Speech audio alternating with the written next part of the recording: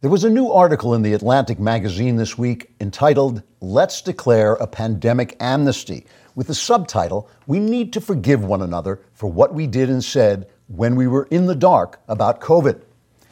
Now, I know what you're thinking. You're thinking, "Oh, Klavan, you hunky hurricane of hilarity, how do you manage to create these unbelievable, absurdist satires of elite thinking that make us laugh so hard we almost put down the torches with which we were going to burn down their corrupted institutions so we could roast marshmallows in the flames of their spurious expertise and then smear what's left of their supercilious lack of self-awareness on a graham cracker in order to make s'mores out of their criminal presumption before devouring even the crumbs of their unearned sense of superiority while we sing Michael Row the Boat Ashore and other favorite campfire tunes?"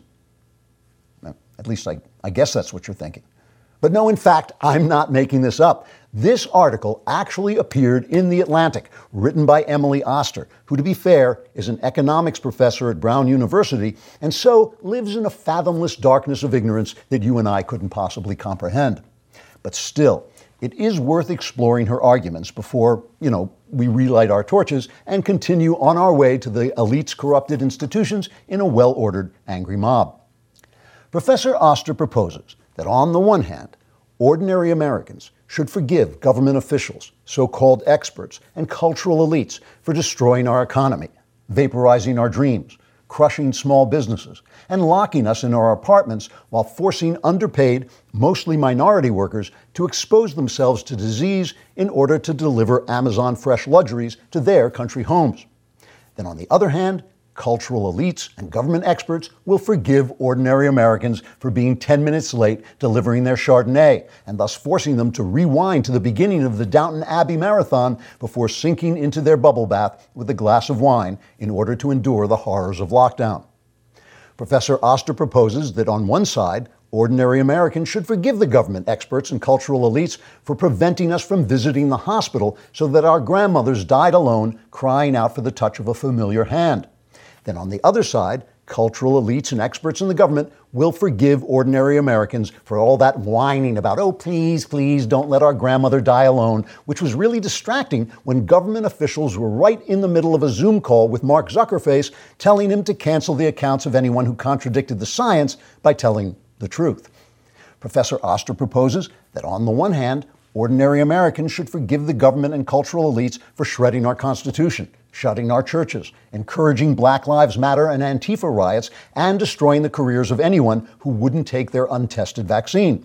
Then on the other hand, the government and cultural elites will forgive ordinary Americans for pointing out that these so-called elites and experts are in fact the biggest collection of perfidious clowns to ever pour out of a Volkswagen. And if they ever had any claim whatsoever to their positions of privilege and power, that claim has now been reduced to less than the fumes of a mosquito's belch by the vastness of their domineering incompetence. A comment that really hurt the elite's feelings, especially after it turned out to be completely true.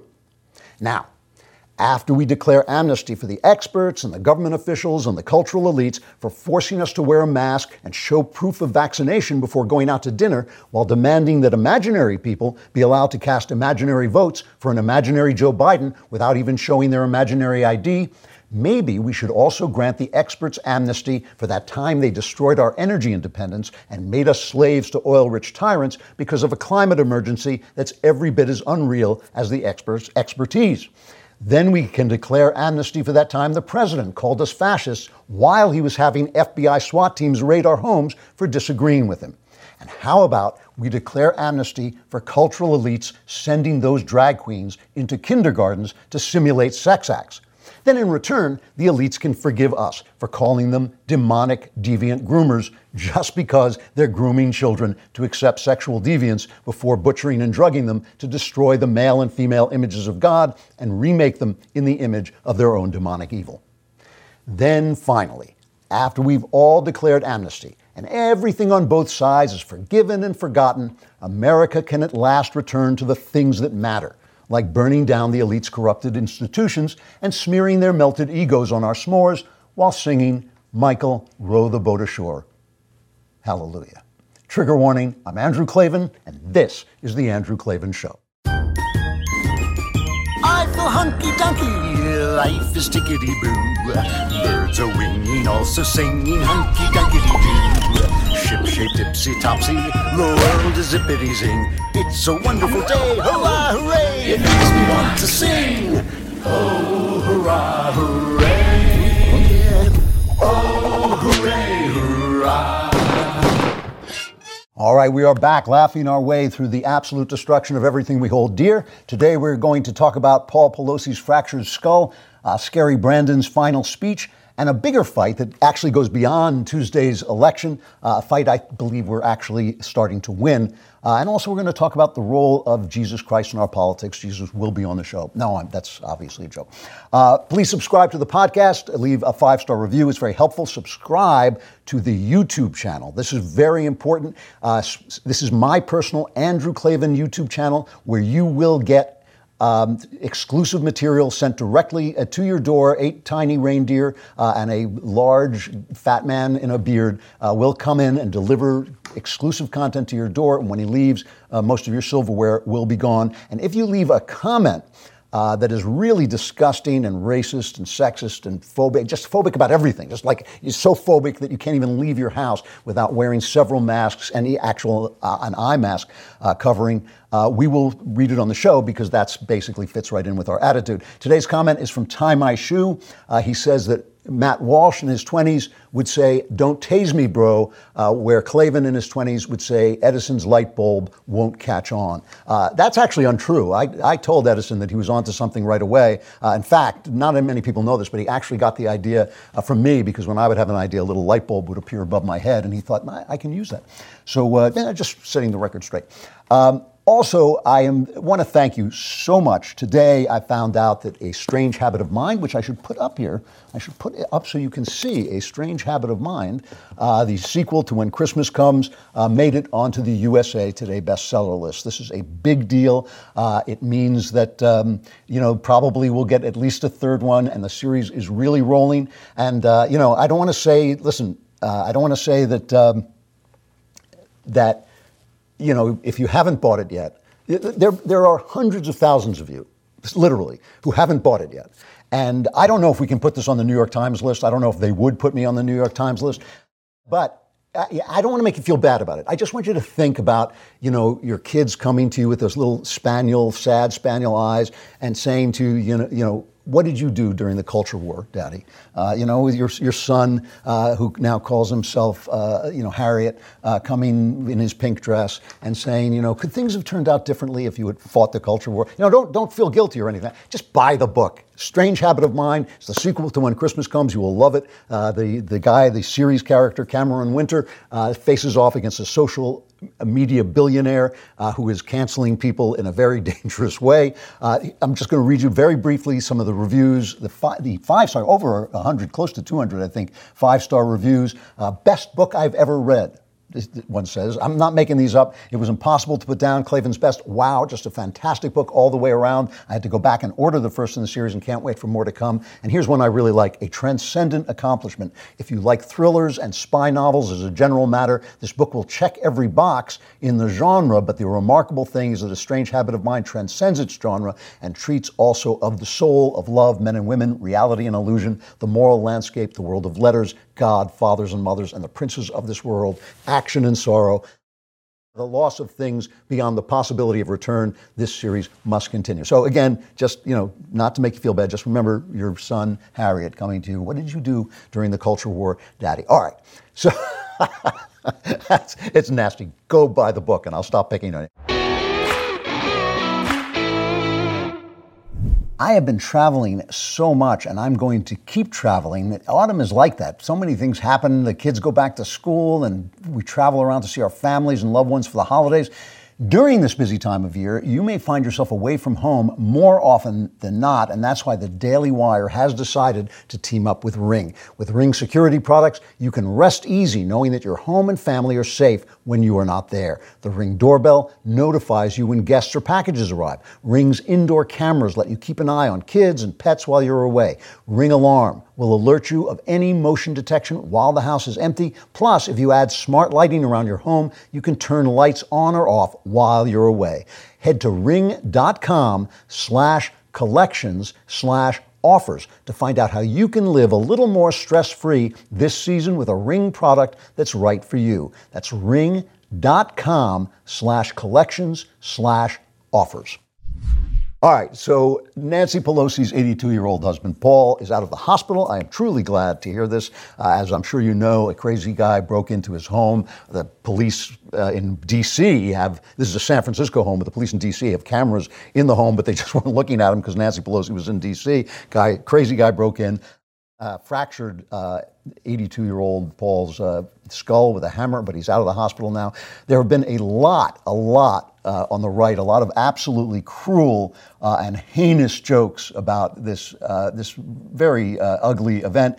And as you might expect, my joke was the funniest one. I was talking with some guys this week. I was talking to, I don't know, Walsh and Knowles and Ben. Jake Crane was there. And I said, when all you have is a hammer, everything looks like Paul Pelosi.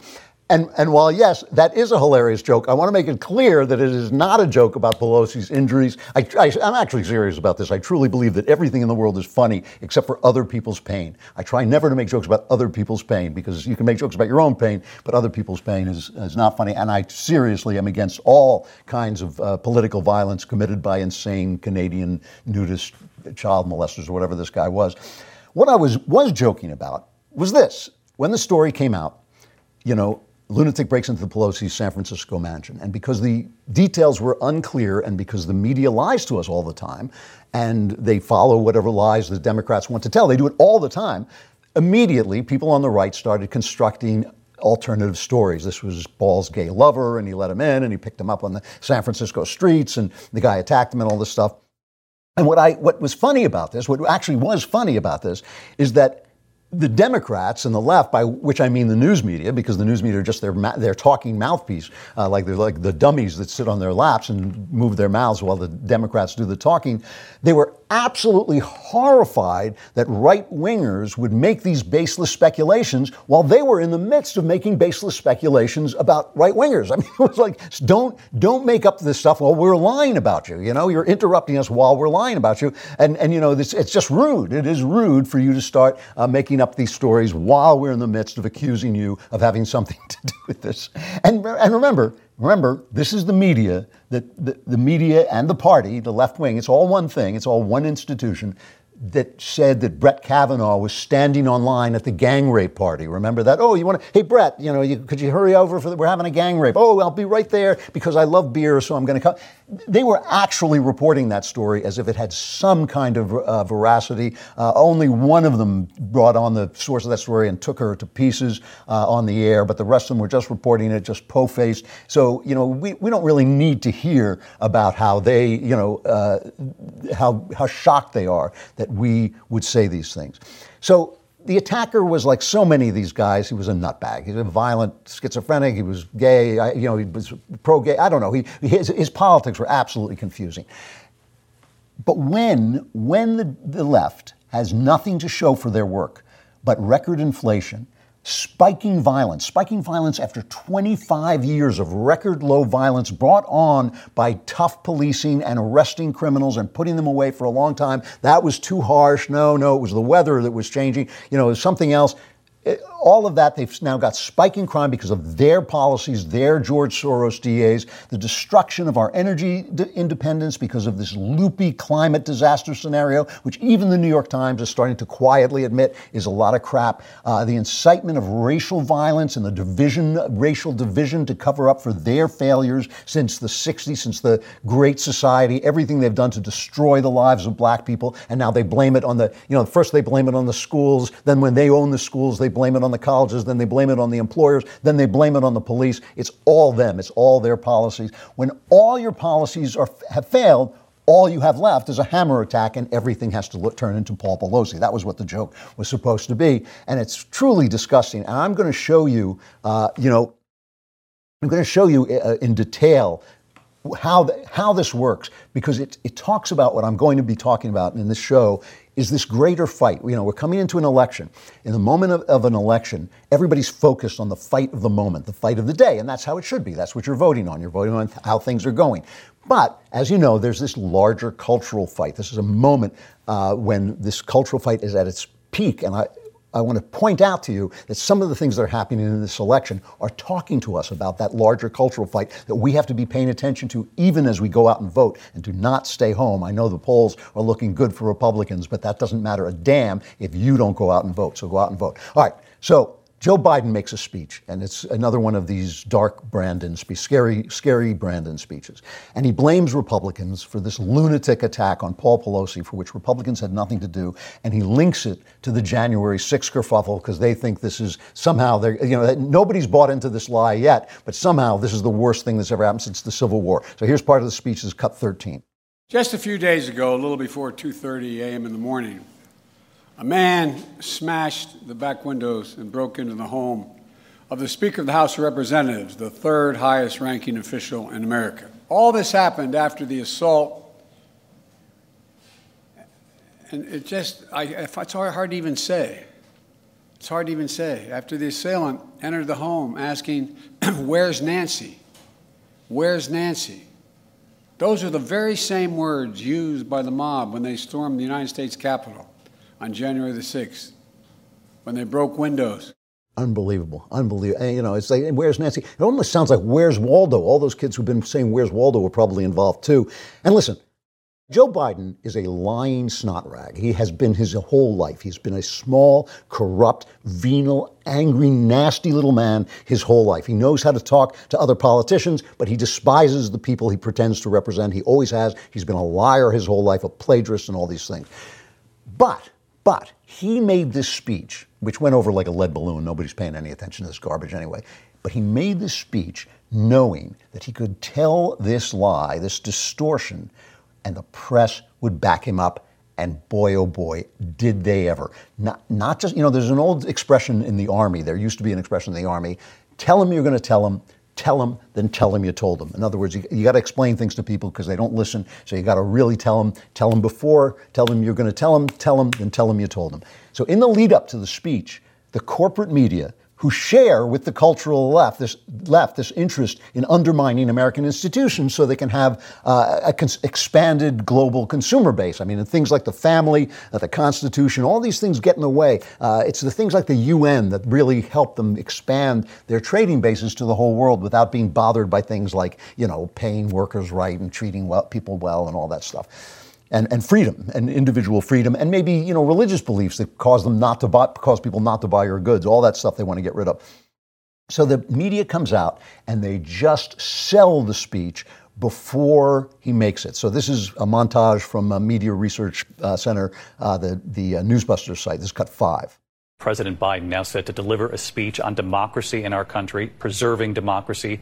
In the wake of the attack on Paul Pelosi and other threats, the escalating rhetoric across the country. The president is going to make it crystal clear what is at stake in this election. He is pointing out that there are candidates running for every office, every level of office in this country who will not commit to accepting the results of the very elections they are running in. And the president is also reminding every American that it could take several days to get the final results, saying that is the system working. Tonight, President Biden is calling on all Americans to stand up to protect our democracy amid the threats that election deniers pose to the voting process. 2 years after the 2020 election, there is still no evidence of systematic voting problems. And tonight, according to his prepared remarks, President Biden is going to argue that conspiracy theories and election lies could once again spark chaos the way they did on January 6th.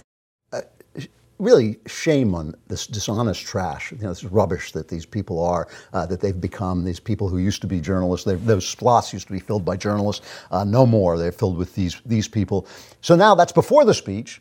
Then he gives the speech, and then after the speech, remember, it's tell him you're going to tell him, and then tell him you told him. After the speech, they then bring the message home. And this is a montage from Megyn Kelly. I was talking to Megyn yesterday, and she was joking because, Biden has this thing about the mega MAGA people. And she says if he comes after him, she'll be the mega MAGA Megyn. So this is a mega MAGA Megyn's Media Mayhem montage. This is the media after the speech. This is cut 4. Years of Republican propaganda and Trump-fueled fascism led 42-year-old David DePape to break into Nancy Pelosi's San Francisco home, seemingly with the intent to harm her. No specific motive has been identified. The circumstances are eerily similar to the January 6th attack, some bringing zip ties into the Capitol, attempting to find officials and take them hostage. Oh, Nancy! Nancy! Pelosi, one of the targets that day and Friday. This is an incredibly toxic moment that has been building for years and only getting worse. Threats against members of Congress have more than doubled since 2017. While there have been victims in both parties, targeted Democrats and Republicans, conservatives and liberals, the structure of the Republican Party more recently with the advent of Donald Trump has put a person at the top of the party who has consistently advocated violence and who has created a market within his own party where it's fun to joke about violence. So, you know the old expression, cream rises and crap floats? These guys have been floating for a long time, these journalists, and they've become this thing. So, again, it's tell them, you're going to tell them you told them. They're really hammering this home. And Biden is depending on that. He knows he can depend on that. Just like I know that if I say something in public, or if Ben says something in public, or Knowles or Walsh, they're going to get attacked. They know that. These guys know that they are going to get the complete support of these massive corporations. Remember, these news media organizations are massive, massive corporations, and they're going to give their support to Joe Biden's angry venal lies. Okay, they know that. Now, just to give a little comparison, it takes Tom Cotton, Senator Tom Cotton, who I like a lot, actually, Senator Tom Cotton, it takes him about 20 seconds to eviscerate one of these guys. He goes on CBS Morning, I believe it is, and the narrative they always push is the violence was caused by Republicans standing up for their beliefs. So if you criticize Nancy Pelosi about one of her policies, that's just as good as hitting her husband over the head with a hammer. And Tom Cotton just very quietly takes this narrative apart. So I just want to play that as a sort of palate cleanser after listening to all that garbage, which is what it is. It's cut two. You've seen deranged lunatics attack both Democrats and Republicans alike. I don't think John Boehner 12 years ago pointing out that Nancy Pelosi passed Obamacare, or Kevin McCarthy now pointing out that she passed trillions of dollars of spending that causes inflation, led to this, apparent nudist activist breaking into her home. The simplest way to stop crimes like this is to get tough on crime. It's not to try to stop campaigning in the middle of the campaign 7 days before an election on legitimate issues of public concern. Absolutely, people should continue to campaign on legitimate issues of public concern. No debate there. But to be clear, from your answers here, you don't see any connection between things said in this country, in particular by people denying the results of the 2020 election and the motivations of, as you call it, this madman. No more connection than Chuck Schumer going to the steps of the Supreme Court and saying that Brett Kavanaugh wouldn't know what hit him if he issued rulings that Chuck Schumer disagreed with. And what did you have? A left-wing hitman showing up at Brett Kavanaugh's house to assassinate him. So they call him Senator Cotton because he mopped the guy up. And so the point that I want to make is that Biden could make this thoroughly dishonest, ugly, ugly speech, demonizing half the country as anti-democratic, autocratic, whatever he was calling us, semi-fascist. He could make it because he depends on this media machine. And the media machine is starting to fail. And this is the thing. I've said this a million times, I know, but we're coming to the end of an age. We're coming to the end of the baby boomer generation, the post-World War II, the post-Cold War epoch. All of those things are ending, and we are entering into, I know it feels like we're already in the internet age, but that's not true. We have entered the internet age, but the effects of the internet are only now really becoming clear. And the panic that is going through those people who controlled the narrative for so long is palpable. And that's what this is about, and that's the battle we are having that goes beyond this election for the control of information. And that's the battle we're starting to win, because we don't want control of information. We want everybody to speak. And we're starting to win because the battle is coming out into the open. The left wins when they can act in secret, when they can take over institutions, when they can pretend they're one thing, but actually they're another. Oh, no, we don't want to destroy marriage, but yes, we do. Oh, no, we're not going to transgender your children, but yes, we are. When they can act in secret and creep into things, they win. But when they're exposed, then the story changes and we start to win. And now they're smoked out into the open with their lies and with their distortions and with their corrupt news media. And that is the secret to our victory, our coming victory, not just in the election, I hope, but also in the long run. If you're a small business owner, you know how important it is to prepare for the holiday season. And if you haven't started preparing for the chaos of holiday mailing and shipping, you're already behind. Luckily, Stamps.com has everything you need to make your life much easier. Sign up now and you'll be printing your own postage in minutes. Stamps.com is a one-stop shop for all your shipping and mailing needs. It's a 24/7 post office that you can access from anywhere. No lines, no traffic, no hassle. For 20 years, Stamps.com has been indispensable for over 1 million businesses. Get access to the USPS and UPS services that you need to run your business right from your computer. Even save up to 86% on USPS and UPS shipping rates. Use Stamps.com to print postage wherever you do business. All you need is a computer and printer. If you need a package picked up, you can easily schedule it through your Stamps.com dashboard. Rates are constantly changing, but with Stamps.com's Switch and Save feature, you can easily compare carriers and rates so you know you're getting the best deal every time. Get ahead of the holiday chaos this year. Get started with Stamps.com today. Sign up with promo code Klavan for a special offer that includes a 4-week trial, plus free postage and a free digital scale. No long-term commitments or contracts. Just go to Stamps.com, click the microphone at the top of the page, and enter code Klavan. And I know what you're thinking. You're thinking, yes, but how do you spell Klavan? K-L-A-V-A-N, there are no easy Klavan.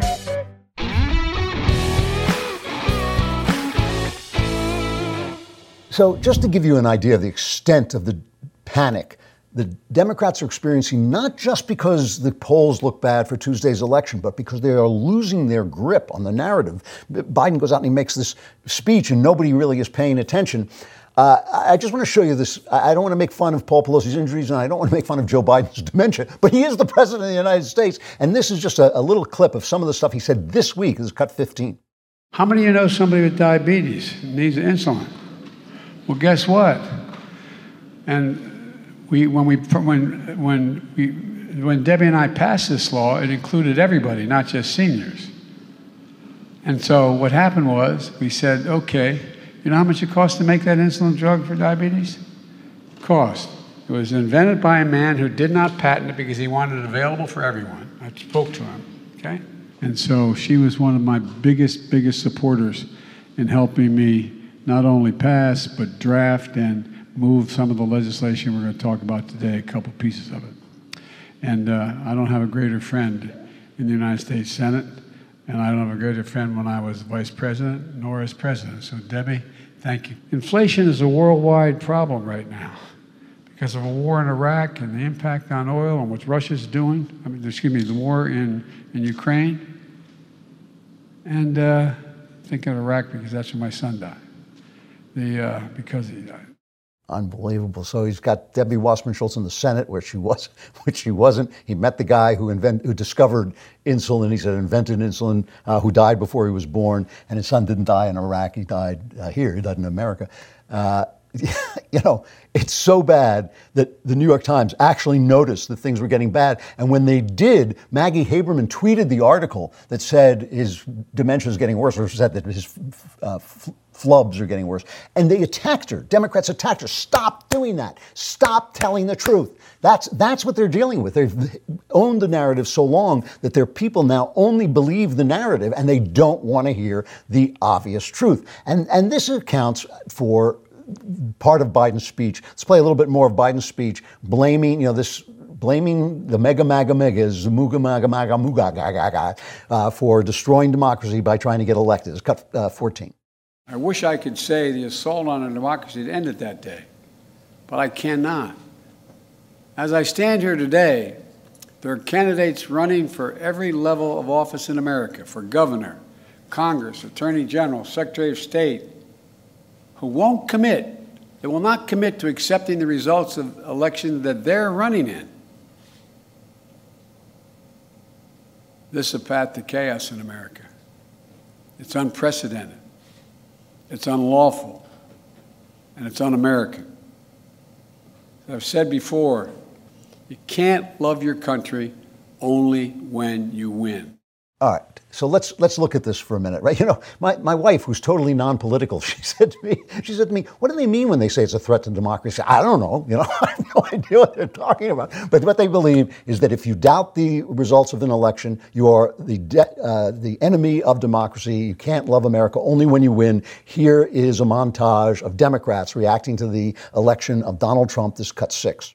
Trump knows he's an illegitimate president. The president-elect, although legally elected, is not legitimate. I don't see this president-elect as a legitimate president. You said you believe that Russia's interference altered the outcome of the election. I do. We have a president who, if in fact it is proven, has been assisted by the Russians and may in fact not be a legitimate president. The one thing that Trump is fearful of when it comes to his being president is that finally we will see how illegitimate his victory actually was. I have an objection. I object to the 15 votes from the state of North Carolina. I object because people are horrified. He's an illegitimate president. Do you believe Trump is a legitimate president? What I believe is that there's no question that the outcome of this election was affected by the Russian interference. There absolutely is a cloud of illegitimacy.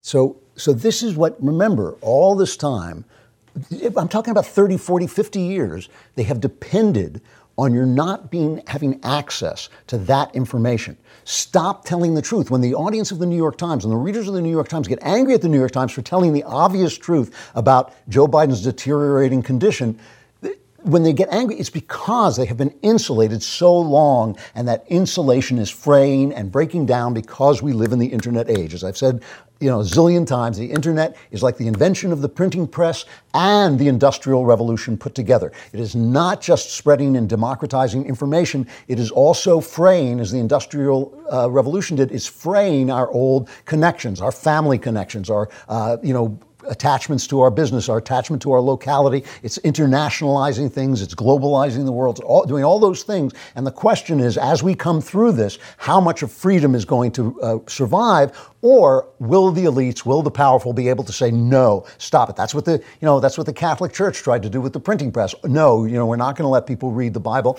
No, we're not going to let people disagree with us and establish their own churches. And yes, the Protestants fought back in the same way, and people were burning each other at the stake. This is what we're fighting right now. Right now, what we're trying to do is avoid charges of heresy, which they call misinformation, and just say, look, let's all talk and we'll get at the truth that way. Because when they say, we're the violent ones, every single Republican out there, it's just the mega MAGA Mooga MAGAs who went out there and they hammered Paul Pelosi in the head. And, anyone who ever said, where's Nancy Pelosi, or disagreed with her communist policies, anyone who ever said that is responsible for this attack.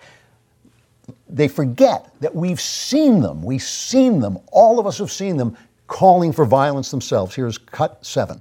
I just don't even know why there aren't uprisings all over the country, and maybe there will be. People need to start taking to the streets. This is a dictator. There needs to be unrest in the streets for as long as there's unrest in our lives. Enemies of the state. Show me where it says that protests are supposed to be polite and peaceful. Do something about your dad's immigration practices, you feckless. When they go low, we kick them. How do you resist the temptation to run up and wring her neck? The biggest terror threat in this country is white men, most of them radicalized up to the right. I thought he should have punched him in the face. I said, even if you lost, he insulted your wife. Yes. He came down the escalator and called Mexicans rapists and murderers. He said, well, what do you think I should have done? I said, I think you should have punched him in the face and then gotten out of the race. You would have been a hero. I'd like to punch him in the face. I said, if we were in high school, I'd take him behind the gym and beat the hell out of him. Punch some people in the face! When was the last time an actor assassinated a president? They're still going to have to go out and put a bullet in Donald Trump, and that's a fact. So violent Republicans, they depend on you not being able to hear this, but you can. The curtain is open. We see the Democrats singing while the media mouths the words. We see that. It's the end of Singing in the Rain. We see the Democrats singing behind the curtain while the media mouths the words, and we have the facts at our hand. We have them on tape. We have the receipts, as they say nowadays. So this is the moment that we're in. And I want to just emphasize one thing. I know that I've been begging you and hammering you and guilting you into buying a strange habit of mind. And it doesn't have to be me, but we do have to understand that we believe in the facts. They believe in the story. We believe in telling people the facts, but they believe in the story. We have to do both. Because the thing is, the facts will win you a political battle. They will. The facts will win you a political battle. But the stories we tell undermine the long-term mindset of the people. You know, James Joyce said that artists forge the uncreated conscience of the race. And Percy Bysshe Shelley, the poet, said that poets are the unacknowledged legislators of mankind. And what he was saying was over time, it's the narratives we tell, the stories we tell that shape and organize the minds of man. So it's wonderful that we make documentary after documentary because that will help us win the fight in the moment. But if we're not telling stories too, then we're going to lose the fight of the age. The fight of the age is this one. It's this one that we're in right now. It is, will we be able to speak? Will all of us be able to speak? Because I do not want to silence the left. I do not want to silence the left. Let them come on in. They always say the left wants the right to shut up, the right wants the left to keep on talking, because when they talk, when we see who they are, as we've seen who they are right now, that's when they lose. And that's why I think things are changing. I think this is really an epochal moment, because even the people on the left who have been leftists all their lives, who've been Democrats all their lives, can see what's happening. They may be saying, yeah, we don't agree with you about abortion, or we don't agree with you about trans, or whatever cultural thing they're into this moment. But they can see when people are trying to be censorious, and they can see when people are trying to shut the opposition down. And that's what's happening in this election. And I hope there's a red tsunami. I truly do. But even if there's not, we've got to keep pushing on this information and narrative battle, because that's the one we have to win over the long term. All we got to do is get through these elections, and the holidays will be upon us. I myself love spending the holidays with my family and with friends. And you know what makes our time together even more enjoyable? Delicious meat from Good Ranchers. As a special gift to my listeners this holiday season, Good Ranchers is giving away 2 Black Angus New York strip steaks free with your order. These are 2 12-ounce steakhouse quality cuts, a $70 value, free. You do not want to miss this offer. Let me tell you why. Black Angus tastes better and is more tender than any other beef. Black Angus meat is marbled in such a way that the fat is distributed thinly and evenly. This marbling gives it a consistent flavor that you don't get with other meats. Plus, the Black Angus from Good Ranchers is hand cut and trimmed by expert butchers, so you know every piece is going to be exquisite. While grocery store meat prices are on the rise, Good Ranchers is dedicated to helping you save as much as possible. If you subscribe to Good Ranchers today, you can lock in your price, avoid those insanely high prices at the grocery store, and get some free meat while you're at it. Go to goodranchers.com/Klavan and use code Klavan at checkout for this special offer. That's goodranchers.com/Klavan for 2 Black Angus New York strip steaks free with your order. Good Ranchers, American meat delivered. And you're probably thinking, 2 free steaks? How do you spell Klavan? It's Klavan. There are no easy things.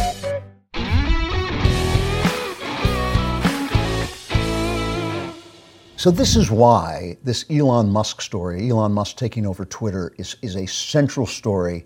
I don't want to make a hero out of Elon Musk. I kind of like his prankster personality, but I'm not going to live by him or die by him any more than I'm going to live by Kanye West or any of these guys. But the thing is, his taking over of Twitter and his promise to lighten up on the censorship of right-wingers, has brought these guys out of the woodwork, has brought them out into the open. Now, my followers had flatlined. They basically had stuck at one place until Elon said he was going to take over Twitter. Then suddenly they rose like 30,000, like in a couple of days.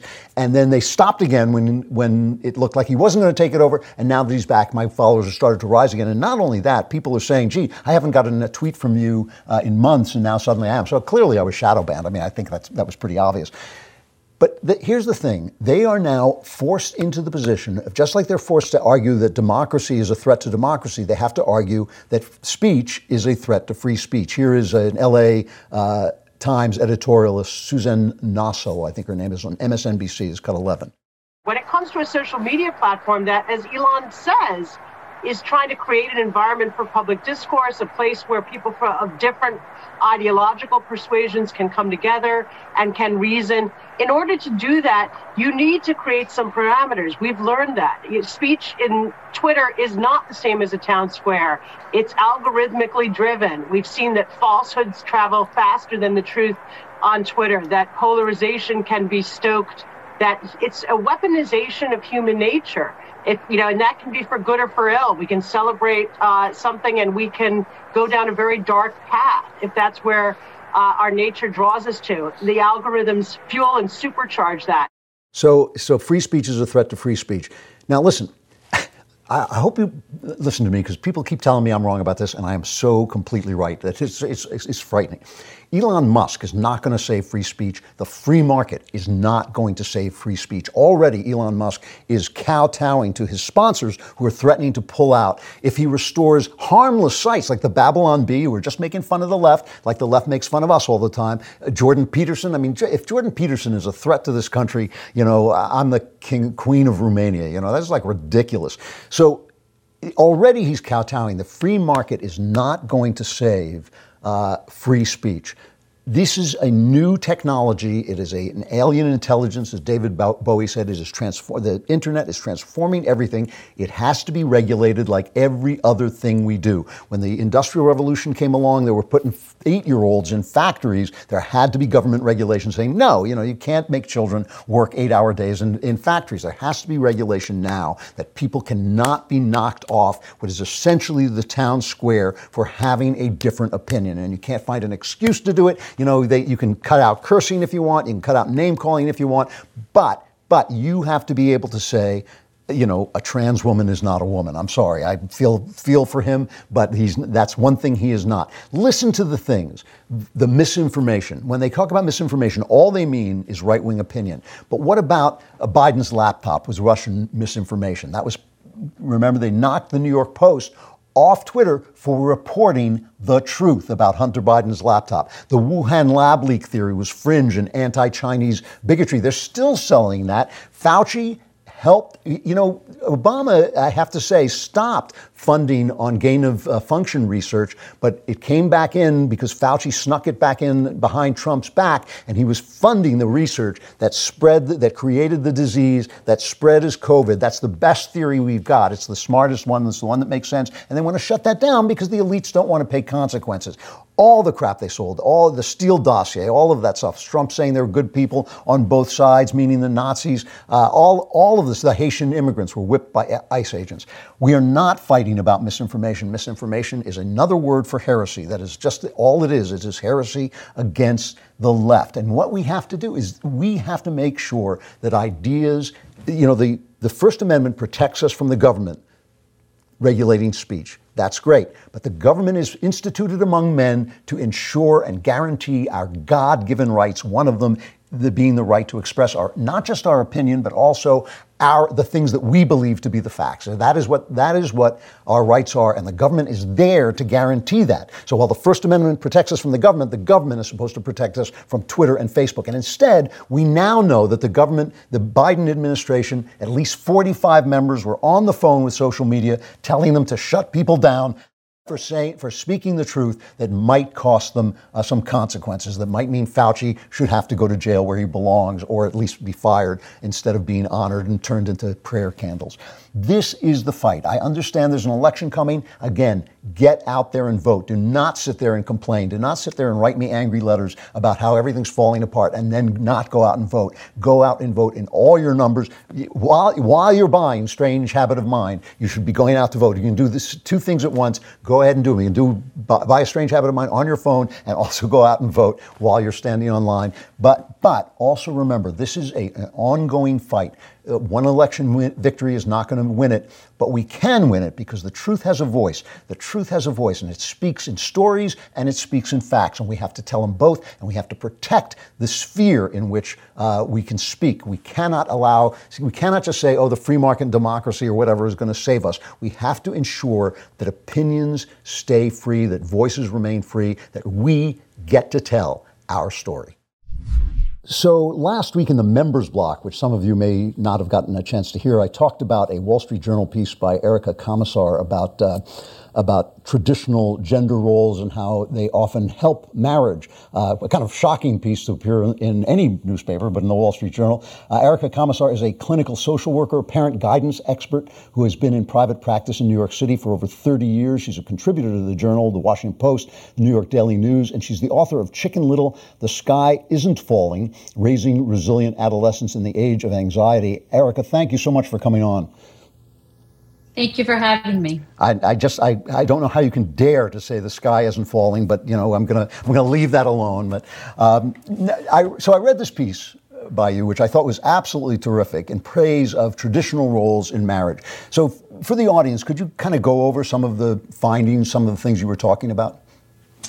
Well, I mean, I'm a clinician, so generally I write about what I see in my practice, but I also use research. I never write without really understanding what the research has to say. And there's quite a bit of research to back up what I was seeing in my practice, which is that the quick turnaround with which we are trying to implement all these gender role reversals. And I just say that it's a quick turnaround. I'm not saying that a lot of these things aren't necessarily good or that we can't manage them in the future, but the quick turnaround is really impacting relationships and not always in a positive way. So could you give an example of why? Yeah.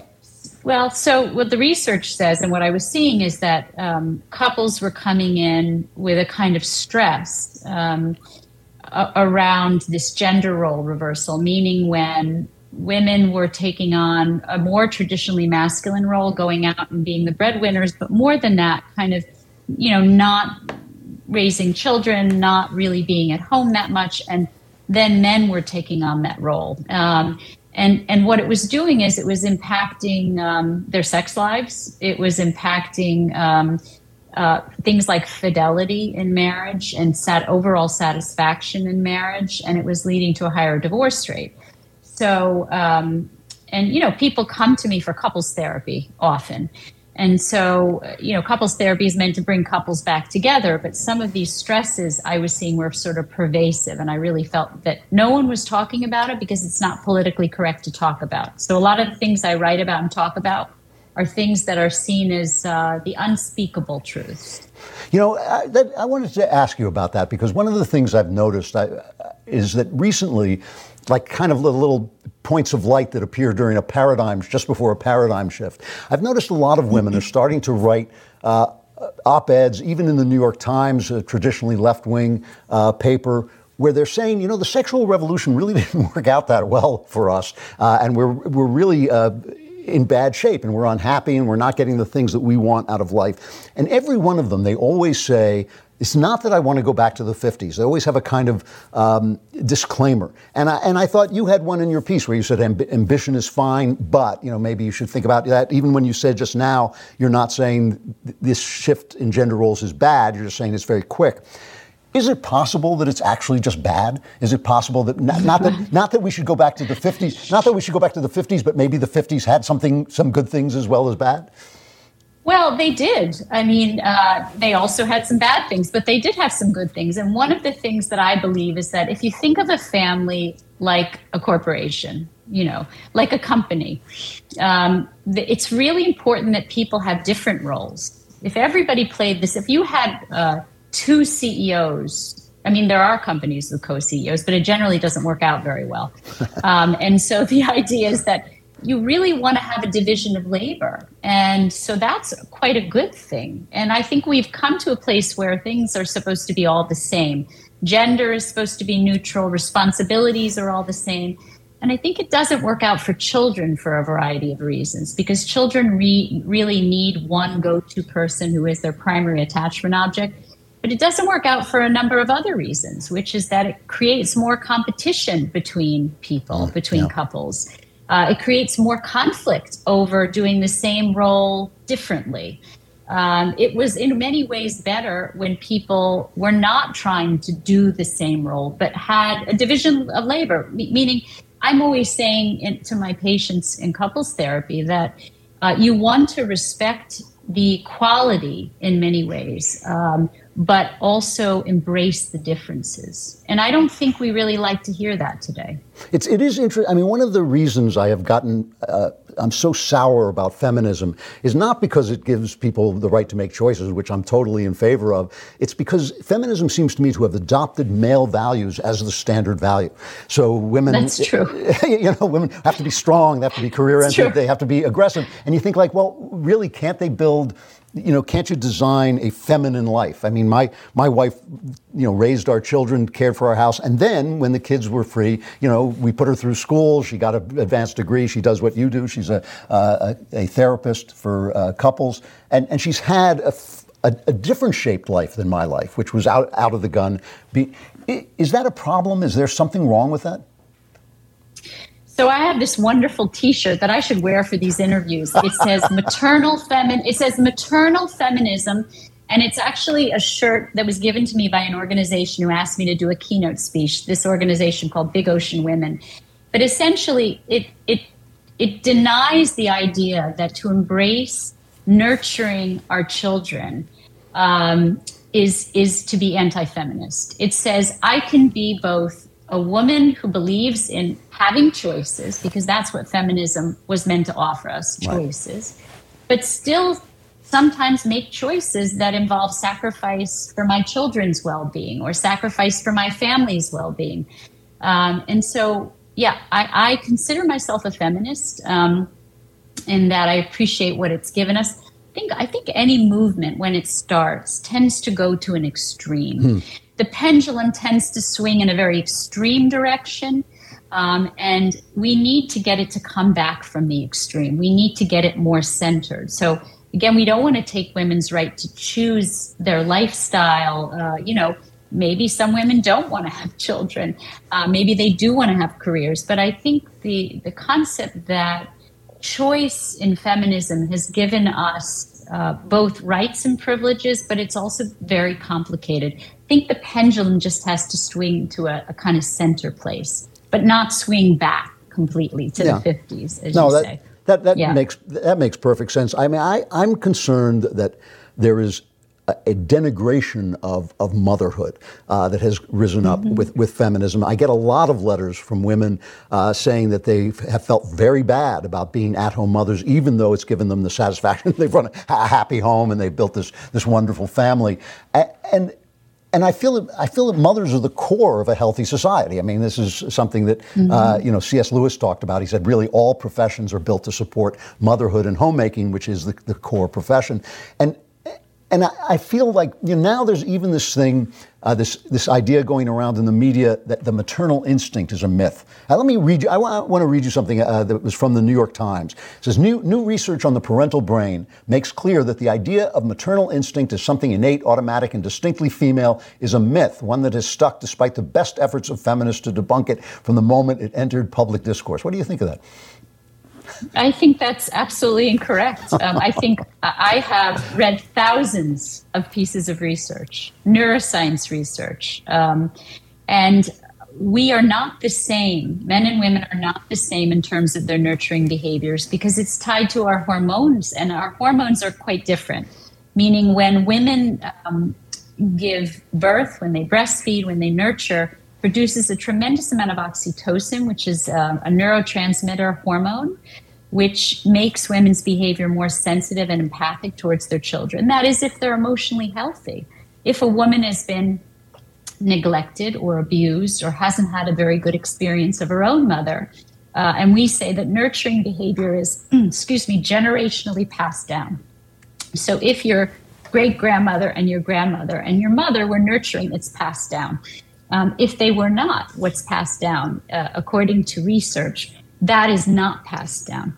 But having said that, oxytocin production connected to sensitive, empathic nurturing is different than with men, because the research shows that when men nurture their young, when men stay home and are the primary caregivers, they also produce oxytocin. It comes from a different part of the brain, and it makes them more playful, tactile, stimulating caregivers, meaning it makes them more fatherly in terms of their nurturing. Also, men produce more of something called vasopressin, which is a protective, aggressive hormone. Women produce it too, but men produce more of it. So we are not the same because our hormones dictate certain nurturing behaviors, which isn't to say that men can't learn to be sensitive, empathic nurturers, or women can't detach from their nurturing behaviors. But instinctually, evolutionarily, in terms of our neurobiological development, we are very different. While tackling your New Year's goals, don't forget about your daily dose of fruits and vegetables, which just got easier to remember thanks to Balance of Nature. Their fruit and veggie capsules offer a convenient way to consume those essential nutritional ingredients daily. So improve your diet and feel your best this year. Go to balanceofnature.com and use promo code WIRE for 35% off, plus a free fiber and spice in your first order as a preferred customer. That's balanceofnature.com, promo code WIRE. I mean, it's almost as if they're so desperate to defend a philosophy that has gone off the rails that they want to eliminate evolution. I mean, there are no animals. There are no mammals. I mean, we're a mammal. I mean, it's as if we're denying that we're mammals. Can I just tell a quick story? So Gloria Steinem, when she was starting the feminist movement, she asked Mary Tyler Moore to be the face of feminism. Mary Tyler Moore had the Mary Tyler Moore Show, which was a feminist show, a woman on her own in Minneapolis, I don't remember. And Mary Tyler Moore said, I can't be the face of your feminism because your feminism says to women that unless they go out to work and leave their children, they're traitors to feminism. And she said the most important role that a woman can play is as a loving, nurturing caregiver and to her children. And I can't be the face of your feminism. So I think we have to come back to a place where we can both be feminist, have choices, have careers, be educated, be respected for our intelligence, but really make sacrifices and understand that the role of nurturing is probably one of the most important roles, maybe the most important role you'll ever play in your entire life. Whether you're a man or a woman. I don't know if you know Aristotle's deathbed question. On your deathbed, when you're lying, dying, what are you going to do? Are you going to wish that you had worked more hours and made more money and had more stuff and had a bigger house and taken better vacations? Or are you going to be wishing that the person sitting by your bed actually loved you, was connected to you? So the idea that relationships are the most critical part of happiness and that we're denying that now. Yeah, no, it is true. And I mean, Simone de Beauvoir, at the very start of feminism, said that women should not be allowed to make the choice to stay home with their children because too many of them would make it. So I think that Mary Tyler Moore was right. I never heard that story. Let me address, I don't have too much time, but I want to address this issue of transgenderism. I don't want to pick on people who are dysphoric about their bodies. I mean, I have a lot of compassion for people who feel uncomfortable in their bodies.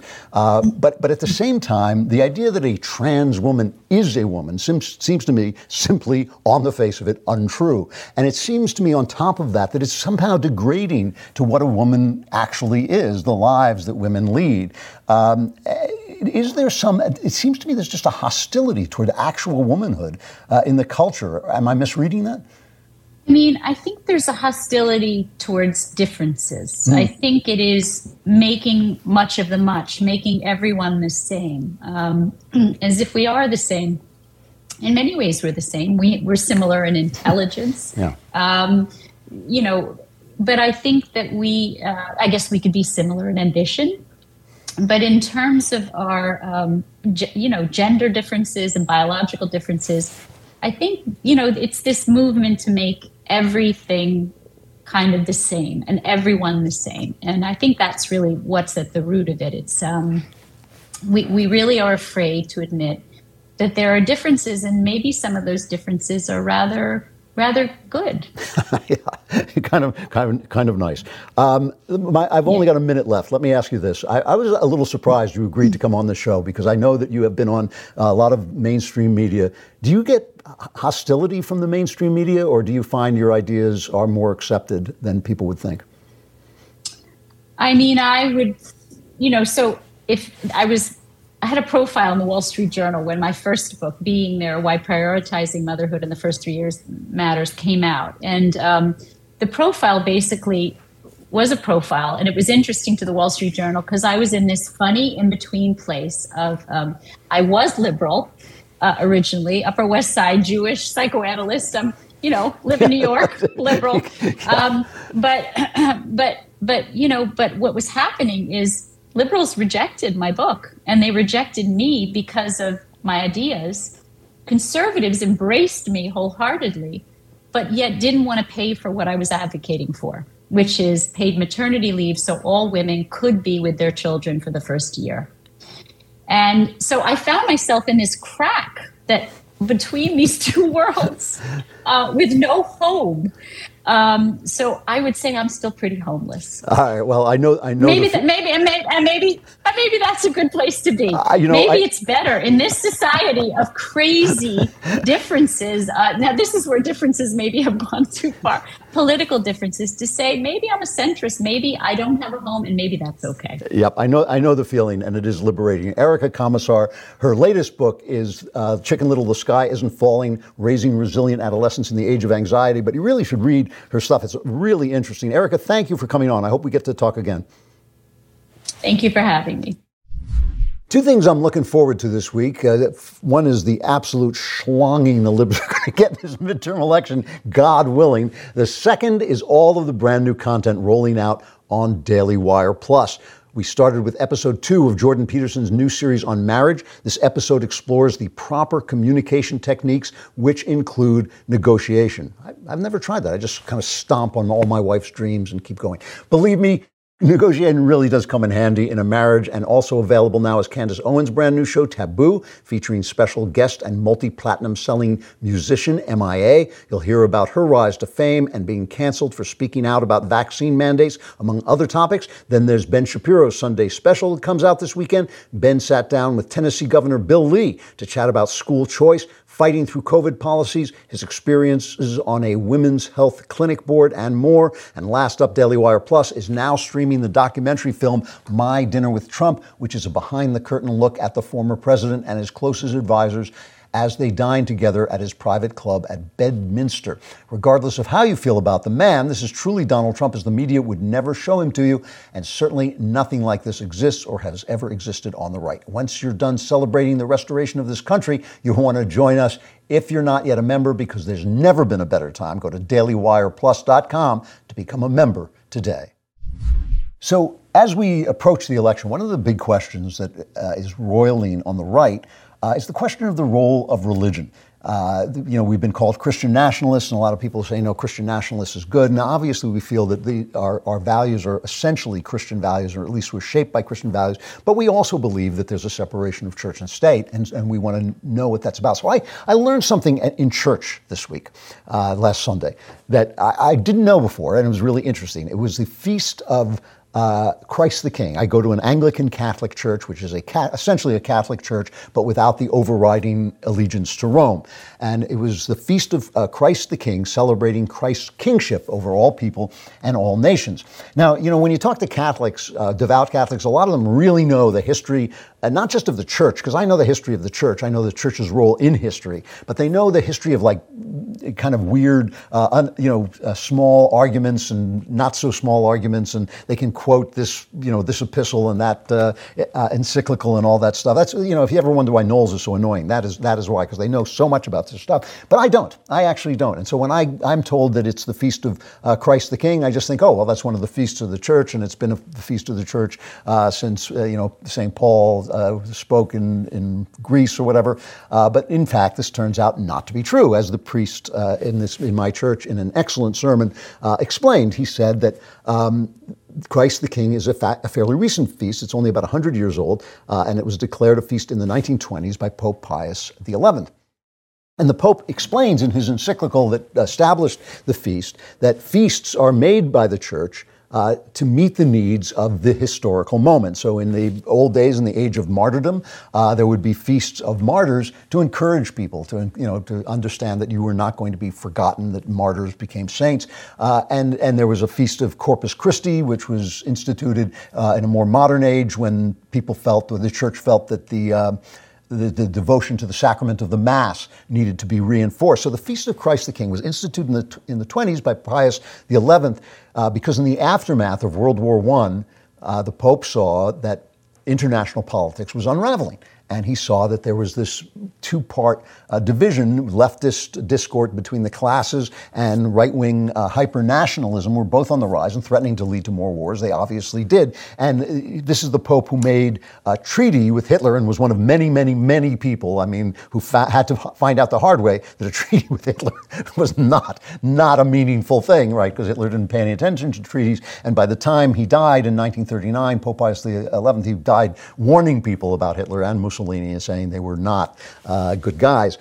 So the Feast of Christ the King was supposed to remind people that while many forms of government can be Christian, all politics has to serve Christ above them, has to put Christ above them. And he writes in his encyclical, with God and Jesus Christ excluded from political life, which he saw happening more and more as we see it now, with authority derived not from God but from man, the very basis of that authority has been taken away because the chief reason of the distinction between ruler and subject has been eliminated. The result is that human society is tottering to its fall because it has no longer a secure and solid foundation. Now, this is what I talk about when I talk about supernatural meaning, a meaning above nature, the idea that the material world is like a language that speaks to us of a world higher than itself. And this, if we live without that meaning, Christianity, I know this is going to be a surprise to somebody, but Christianity is not defined by who you dislike. It's not defined by what you disapprove of. It's not even defined by what you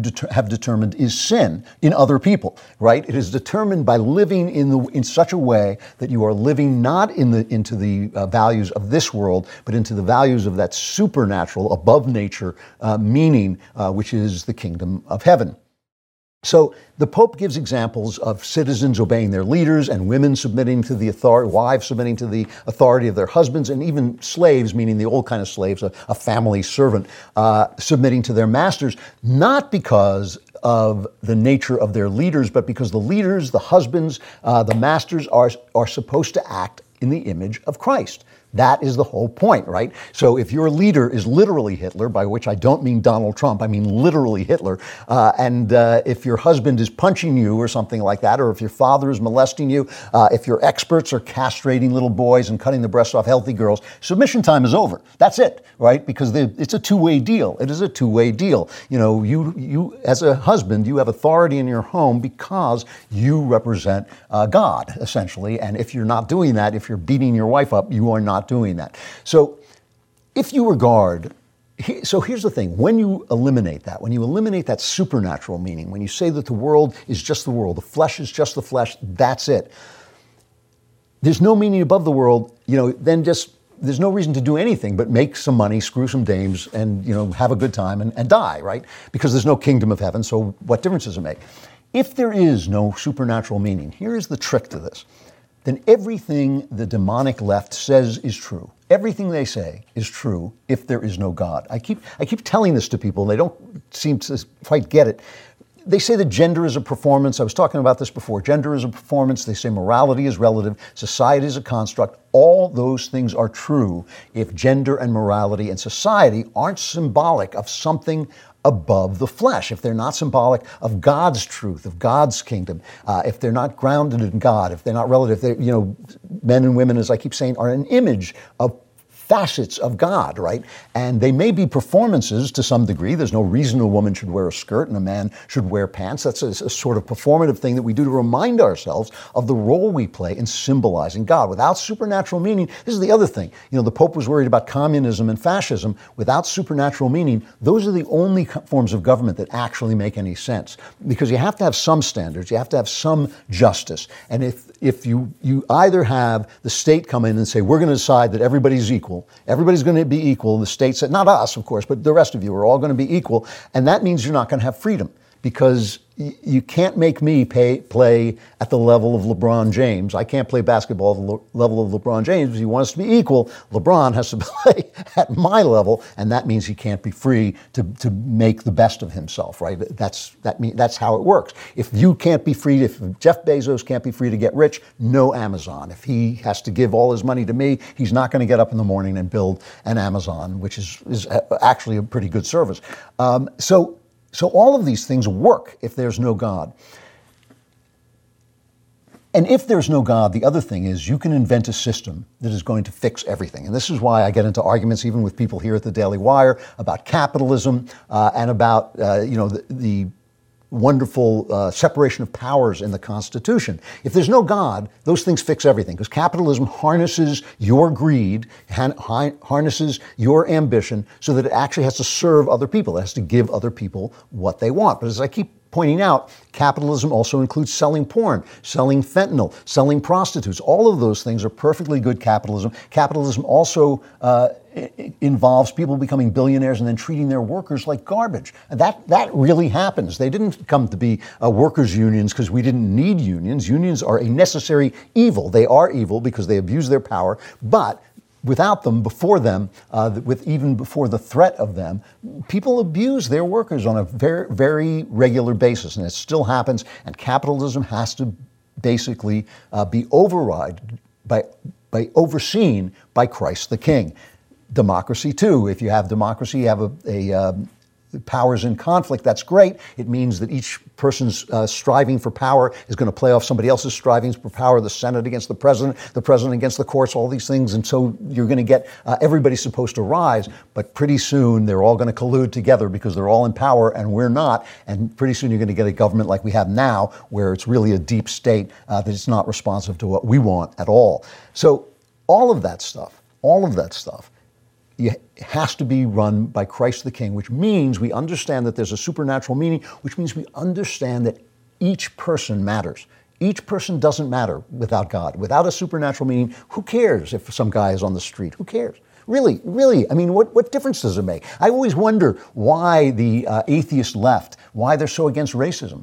Who cares? Who cares? It's only because we believe that they are the image of God. That's what I'm talking about, of having a supernatural meaning. It's only because we believe that people are in the image of God that we expect them to be treated with respect. Now, here is the confusing thing about Christianity. This is a really important point, because those of us who love the Christian religion, as I do, we take some pride in the fact that over slow centuries, Christian ideas have transformed our society for the better. Ideas like the dignity of the individual and care for the poor, the rights of women, the sacredness of marriage, these are gifts of Christianity, and they have transformed our society for the better. Even people who violate these ideas, even the left, when they want to destroy marriage or destroy, women, basically, by saying they don't exist, they're frequently making Christian arguments. We're frequently having these internecine feuds where we say, "Thou shalt not commit adultery," and they say, "Judge not, lest you be judged," right? And we say, well, wait, that's not what that means exactly, because adultery remains a central sin, but still, you understand that they are making a Christian argument, and we have to argue on Christian terms. So Christianity has made society better.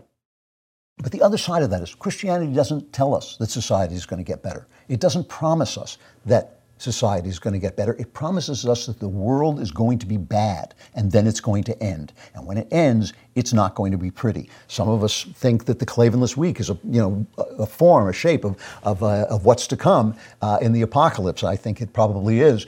But the point is, Christianity tells you the world is going to stink. Christ is king, but as he himself said, his kingdom is not of this world. And that is why I'm not technically a Christian nationalist. Christ is king, but his kingdom is not of this world. And in order to follow Christ and obey him, you have to put the kingdom of this world second and his kingdom, the kingdom of heaven, first. So that means this, right? What does that mean? Because people ask me, well, how can a Christian be effective politically? And the truth is, there are times when you simply can't. There are times when you simply have to follow the kingdom of heaven and let the kingdom of this world take care of itself. Times of peace are better than times of war. We should all work for peace, but sometimes there has to be war. Times of unity are better than times of division. I think in heaven people are so unified that maybe the borders of self actually vanish, if possible. And times of greater freedom are better than the Joe Biden administration. But in every time, evil is present, and somebody's getting it in the neck. You're just lucky it doesn't happen to be you. The 1950s were a healthier time in America, but yes, black people were getting it in the neck. They were being mistreated. They want to be included, that's great, but then somebody else is being mistreated. There's always somebody who's getting the short end. But we can't be doing it. We can't be the ones who are doing it. Eventually, the end of the world will come, and while I'm not in charge of judgment, I don't think the thing they're going to ask you at the pearly gates is, did you remember to condemn other people? What I think the truth is that Christianity does not save the world. It openly says it does not save the world. It saves you, and that means you have to sometimes act against the world. You have to tell the truth and get canceled. You have to be true to your wife and miss out on falling in love with somebody else. You have to make less money in your business in order to do the right thing. You can't always be an effective Christian and an effective politician, and that's why you've got to stay cool. That is why you have to have joy in your Christianity, because sometimes you're not going to have joy in life. People write to me and say, well, you're a traitor because you said something nasty about Donald Trump. I don't serve Donald Trump. I don't serve Donald Trump. And people will say, well, you supported this or you supported that. I only am trying to do what I think I'm supposed to do. So listen, everything dies, everything falls. And if you're lucky, like I was lucky, you get born into a time of prosperity and peace and freedom, and things are tickety-boo, right? You guys who are younger than I am, you're a little less lucky. You are born in this time of transition when things have a possibility of flying apart. I don't think they will. I think they'll come back together. But right this minute, things are kind of falling apart a little bit. Our values are uncertain. Our ideas are uncertain. There's this terrible fight between two sides. But you just have to keep doing what you believe with your discernment and prayer, what Christ wants you to do. Every system has within it the seeds. Marx thought that the tensions within a system were going to lead to paradise. I think the tensions within the system are part of the fact that it dies. Eventually, that system falls apart. It doesn't necessarily get replaced with paradise. Sometimes it gets replaced with chaos. This is the curse of the world. Death arises from human brokenness, and it infects everything. Sometimes you'll live morally and speak truly, and everybody will respect you for it. Sometimes you'll live morally and speak truly, and they'll throw you off Twitter and then cast you to the lions, right? At every time, in every case, in war and peace, from dawn to decadence, from wealth to ruination, Christ is king. So follow your king. Follow your king and pay the price. His kingdom is not of this world. This world is going to unfold as it unfolds. The election is going to take place. Things are going to happen you don't like. Hopefully things this time will happen that you do like. I really hope that's true. But do not let it disturb your peace. Be not afraid. Let not your heart be troubled. It wasn't Sean Hannity who said that. It was Jesus. Let not your heart be troubled. Neither let it be afraid. And follow the king. All right, so we were talking about the apocalypse coming, and in fact, here it is, because if you're not a subscriber to Daily Wire, and I can't even understand that mindset that would make you not be a subscriber to Daily Wire, the show is coming close to its end, which means you will be plunged quite hastily into the Clavenless week, where there will be wailing, gnashing of teeth. I hear the moon is going to turn to blood on Election Day. They're actually saying it's going to be a blood red moon. They think it's because of Election Day. We know it's because of the Clavenless week. So subscribe, and you can hear the members block, which comes afterward. But for now, even for those of you who don't subscribe, just to show you how generous we are going to solve all your problems with the mailbag. We don't settle our differences in America with a riot. We settle them peaceably at the ballot box. Yeah! See, people thought he was bragging, but he was complaining. Why can't we settle with a riot? We had all those riots. We started all those riots in 2020. Why didn't we settle all our differences? From Ben, my friend I have literally known his entire life apparently now identifies as transgender. He literally never ever expressed a shred of gender confusion or anything. He married a girl who openly acknowledges she is on the autism spectrum and who fits to a T what Abigail Schreier talks about. I've only seen him once at another friend's wedding since this happened. He is totally 100% male. Less than 3 years later, he now says he's a woman. His wife is openly transgender and well into hormones, which has caused her to have a stroke. To this day, almost a year later, I still get that pit in the stomach feeling thinking about this and seeing him. I feel like I can't not say anything. They at least formally claim to be Christians. For my own sake, I don't want to go through life having never warned them about the road they're going down. What would you do? Thanks. Now, the reason I put this question first and I wanted to answer is I'm getting this question a lot. I'm getting people talking about people they've known, people they're related to going transgender. This is a mental illness that's traveling through the country. This is a mass madness, kind of the madness of crowds. And it's happening because of the things I talk about, which is that an epoch is ending and a new epoch is beginning, and we're in between. And so all the furniture, the gravity's gone out of the room, and all the furniture is floating around. Nobody knows where it's going to come down. And just like when you have a midlife crisis, or you go through a midlife period, you think suddenly, well, maybe I should become a fighter pilot. I mean, yes, I'm an accountant, but maybe I should really become a fighter pilot. And then as that period passes, you come back and say, no, many of the things I did in youth still make sense, and I want to add new things and change things a little bit. So we're going to go into a new age, and this will pass. I would guess in about 15 years from now, some of this transgender stuff is going to pass, because we're going to see the results of the evil that they've done and the horrible things they've done to these young people, and they're going to find out that they're not happy and they've ruined lives. And just the furniture is going to settle down. The gravity will come back into the room. But in the meantime, what do you do? Because this is happening all over. So you asked what I would do, and I will tell you. I have a policy about the disastrous things that people around me do. Now, I'm an artist, and I've lived my life in the arts, and artists are famously badly put together. I am one of the very, very rare serious artists who is not falling apart and has worked very hard to remain sane while I do the kind of insanity-inducing things that artists do, like open old wounds in order to remember how it feels to be crazy or something like that. Those are the things that drive artists crazy. But a lot of the people around me have become alcoholic, or have destroyed their marriages, or have done stupid stuff that has gotten them injured or destroyed their lives. My policy is this: only say and do what will help. Do not speak because you feel you must. Do not speak because you feel you should. Do not speak because it makes you feel righteous. Only say what you think will help. And the thing I often think about is I've been on several hotlines for people who are troubled. And a lot of times you're talking to young people, there's people who are suicidal. And I remember once talking to a person who, because of his fights with his religious father, had joined a satanic cult, right?